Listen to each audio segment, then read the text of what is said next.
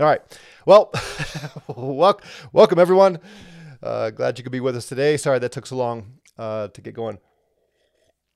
I don't know what that problem is. It's the same thing that happened last week, and I don't know if that is a my streaming service restream or if it's something with another app. And anyway, so again, I'm discombobulated what we're going to do. So I'm going to interact with a few questions. First, I want to give you the update or I want to show you something that we have going that is new and show you how you can take a look at it. And I was supposed to be setting this up when I was trying to figure out what's going on.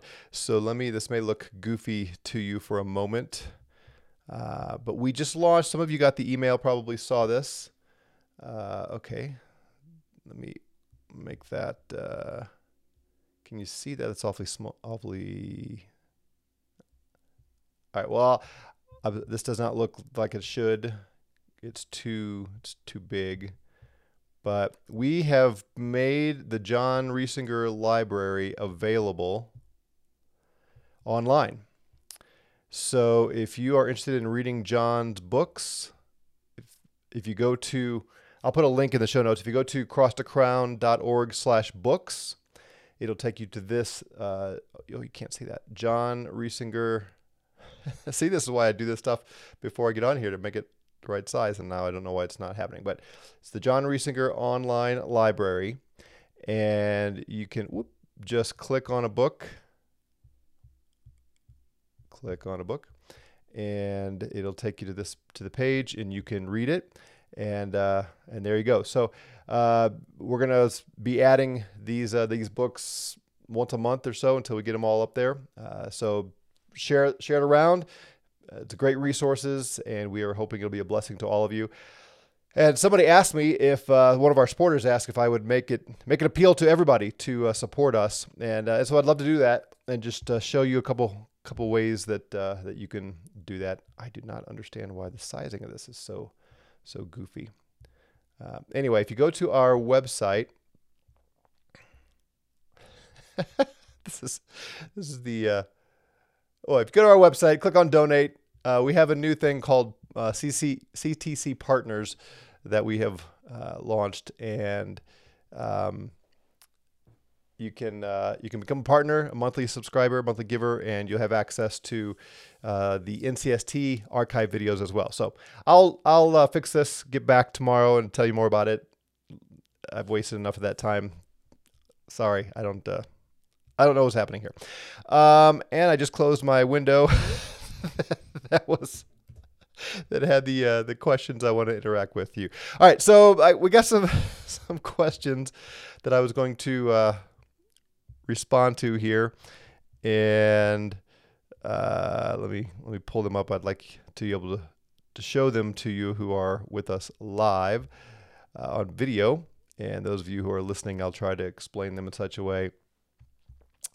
So, Peter, I saw your question there. I'm not sure what you're referring to, so you might have to give me a little more. You asked about gune being translated wife or woman in 1 Timothy 3:2. I'm not sure why you were asking that, so you might want to follow up with that. But here's a question. Here's some questions that I wanted to address today. Can you see those? Some thoughts for further discussion by someone named J.M., and they tie into what Prepped for Eternity has there as well. So let's just talk about this. So the question is here, are New Testament church patterns descriptive or prescriptive? So as we read the New Testament and we see what the New Testament church did, is that descriptive or prescriptive? Do you know the difference between those two? Descriptive means it's just laying out for us the history of how it happened. Prescriptive would mean it's prescribing for us, telling us this is how it ought to be. And I think someone asked this question last week, something similar. Are we just supposed to take the content of the New Testament as we see it unfolding and simply require it, make this the model, the operation? And for instance, when you read the book of Acts and even the Gospels, we see those are history books. Those are books where Luke and Matthew and Mark, John, they wrote down what happened.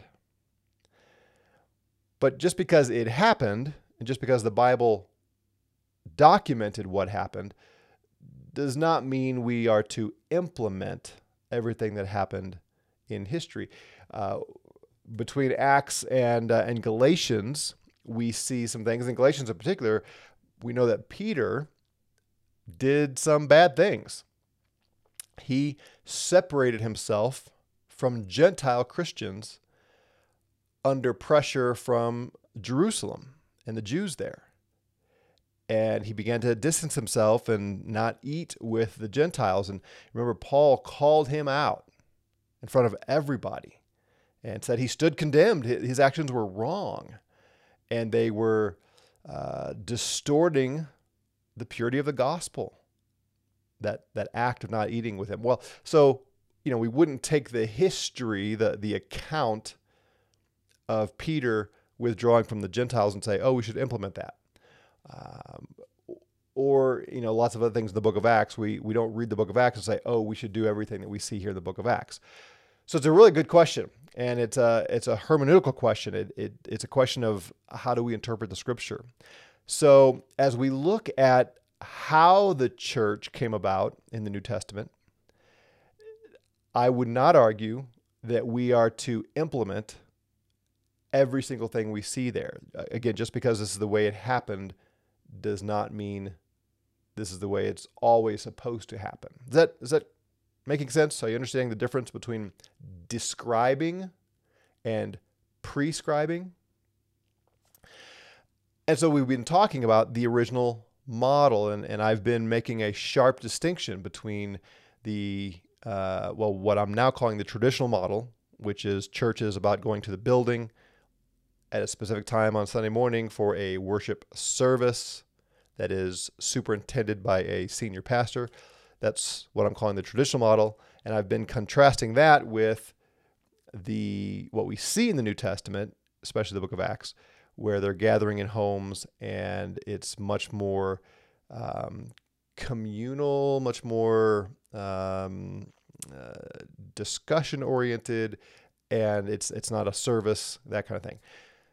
So the question is, because I can show you how they did things in the New Testament, it doesn't look anything like what we do now in a typical church. Does that mean we should do like they did in the New Testament? All that to say, I'm not arguing that we have to go back and do everything exactly the way they did in the New Testament, nor am I saying what my church is doing is the right way, that we found it and the rest of you all doing it wrong and I did it wrong for 25 years. That's not what I'm arguing. What I am arguing is I think there are some prescriptive things in the New Testament that we have left, and where we have come to creates challenges that I'm not sure can be overcome with the traditional model. And maybe I'll give you some specifics in answer to some of these other questions. In some sense, I've been giving you specifics all the way along, but the bottom line is I think the New Testament pattern is both prescriptive and descriptive in some elements, and that's kind of what we've been talking about. He follows up, or she, I don't know if JM, I don't know who this is. What is the optimal church size? Yeah, that's a good question. We're dealing with that in our home fellowship. I don't know. And that ties to when and how should a church consider multiplying and starting additional churches?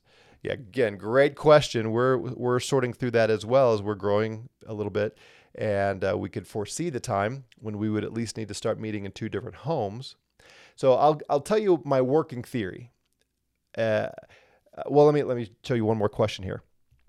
And this person asks here, elders in every church, Acts 14:23, or elders in every city, Titus 1:5, which this is an astute observation. Titus 1 says, appoint elders in every city. Acts 14, verse 23, says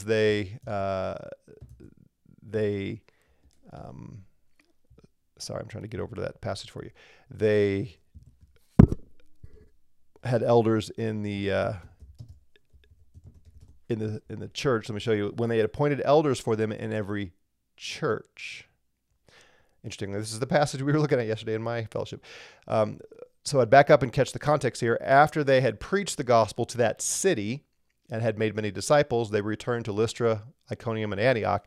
So they went to, that was their MO, Paul and Barnabas and others.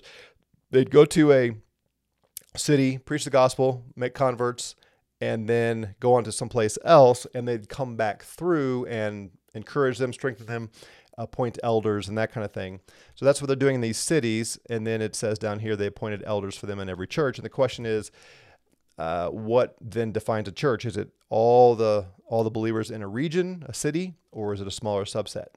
My guess is it starts off with a few. And so there you can say the church of the whole city, the church at Ephesus, for instance. But as the numbers of disciples grow, at some point that becomes probably too wieldy, and they start thinking in smaller subsets. So all of that is descriptive, not prescriptive, and we're not given specifics. To use theological terms, it's a very informal, loose ecclesiology given to us in the Scripture. Our systematic theology friends would say, no, they develop great ecclesiology, chapters and chapters worth in the theology books, but I don't see it. I think there's a lot of room for some organic growth and leading of the Holy Spirit and so on.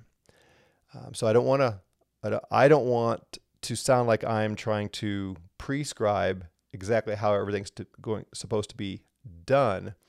I do think we have some serious challenges in the traditional model that may be insurmountable, which leads to Prepped for Eternity Homestead here, who says this, and I see that I still made this too big for you to see. Let me see if I can fix that real quick. Yeah, there we go. So he says, I would be interested in your thoughts, it's down here, on how you think we got to where we are now and how we can get to where the Bible would have us. So how do we get here, and how can we get to where the Bible would have us? Good question, and that's part of what we're kind of going through and trying to figure out through this whole thing, right? Let me attempt at how we got here, and then maybe we'll probably be out of time, and we'll come back tomorrow and talk more about where to go. So when you read the book of Acts, as I just described, you've got the apostles going out, winning converts, city after city after city. This is all brand new. And they're young, and they don't have the New Testament, of course. And, Paul's just going in saying, he starts in the synagogues and tries to persuade the Jews that Jesus is the Messiah. They have the Old Testament. They have the scriptures there, and he's trying to show them from the scriptures that Jesus is the Messiah. And then typically the Jews would reject him, and he'd go to the Gentiles. And for them, he is starting from scratch in one sense, and describing, you think you know God, like we see in Acts 17 at the Areopagus. You think you know who gods are. Well, let me tell you who the real God is. And he sent his son and preaches the gospel to them. Well, this is all new. They don't have the Old Testament backdrop. They don't have all those predictions and prophecies about the coming Messiah and so on. And he spent some time there. Sometimes we see he'll have been there a year or so, and he's teaching them everything he can about Jesus and about how to obey Jesus and please Jesus and all that, and probably brings in Old Testament scripture at that point.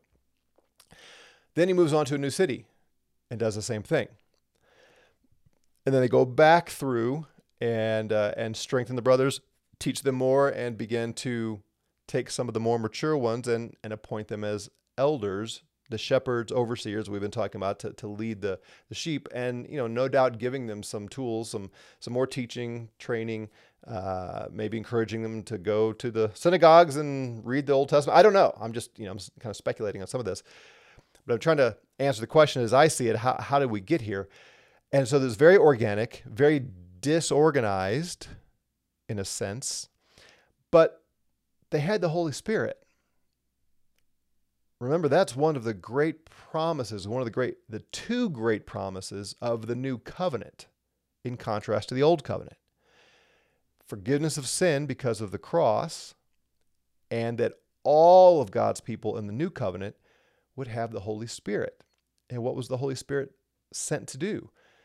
To glorify Christ, to transform us into saints, to people of righteousness, to convict us of sin and give us the power to overcome sin so that we can obey Jesus. So they weren't left powerless and directionless. They had the Spirit of God, and they did have Paul and others teaching them. So then they start appointing elders, and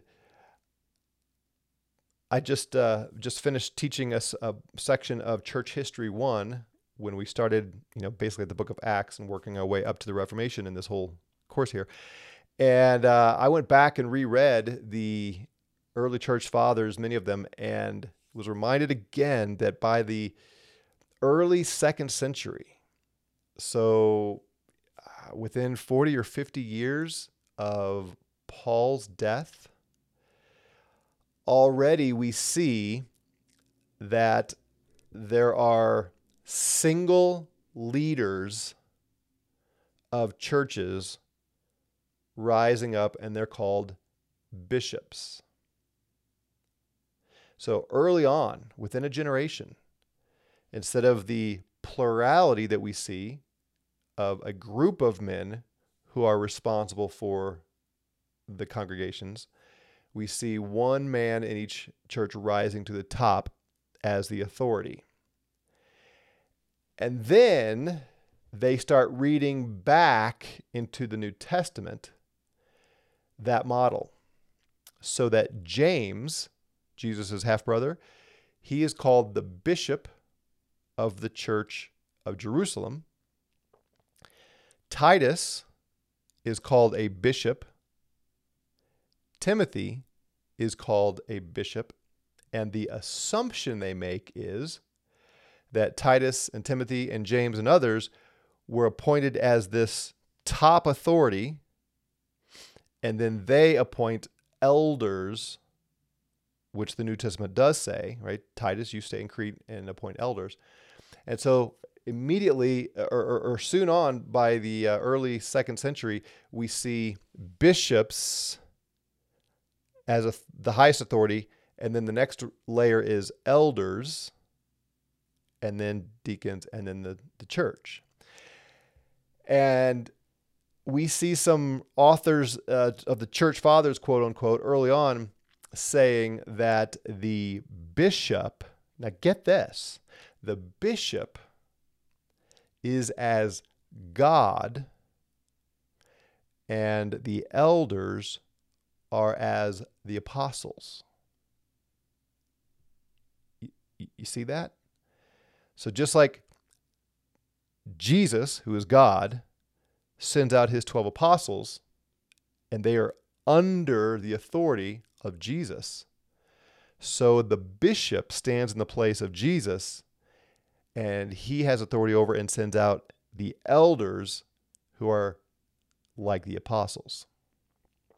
That happens early on in church history. So now you've got bishops in each church, and then controversies arise. You got the Arianism, Gnosticism, all those early heresies, and who are the ones who are going to protect the flocks from heresies? Well, the bishops are going to take charge of that, with the elders, of course, but the bishops are the high authority. They're responsible.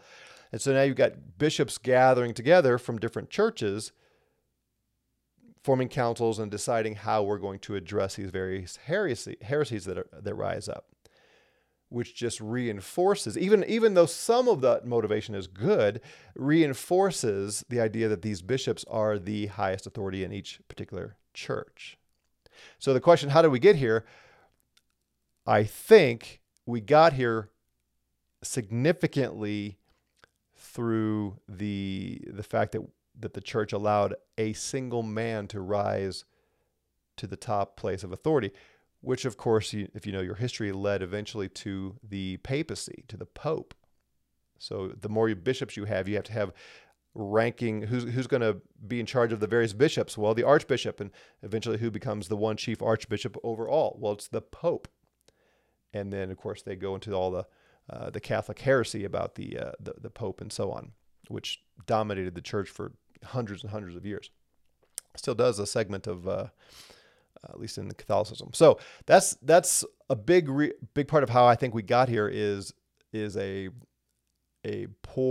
bad model of church leadership, allowing one man to have that authority, which again is somewhat continued today in the form of senior pastor, lead pastor idea. Which then leads us to the answer to the second question: how do we move toward a more biblical model? As you might imagine, my view is it starts with our understanding of biblical church authority, which should not reside in one man. There shouldn't be a senior pastor or lead pastor, that kind of thing. So we'll come back tomorrow and talk more about that. I see our time's up, and I apologize. I hope, I don't know what the problem is. I don't think it's something on my end, but I will dig in and see if I can find it. So have a great day. We will, Lord willing, be back tomorrow, and hopefully we won't have any technical issues. See you then.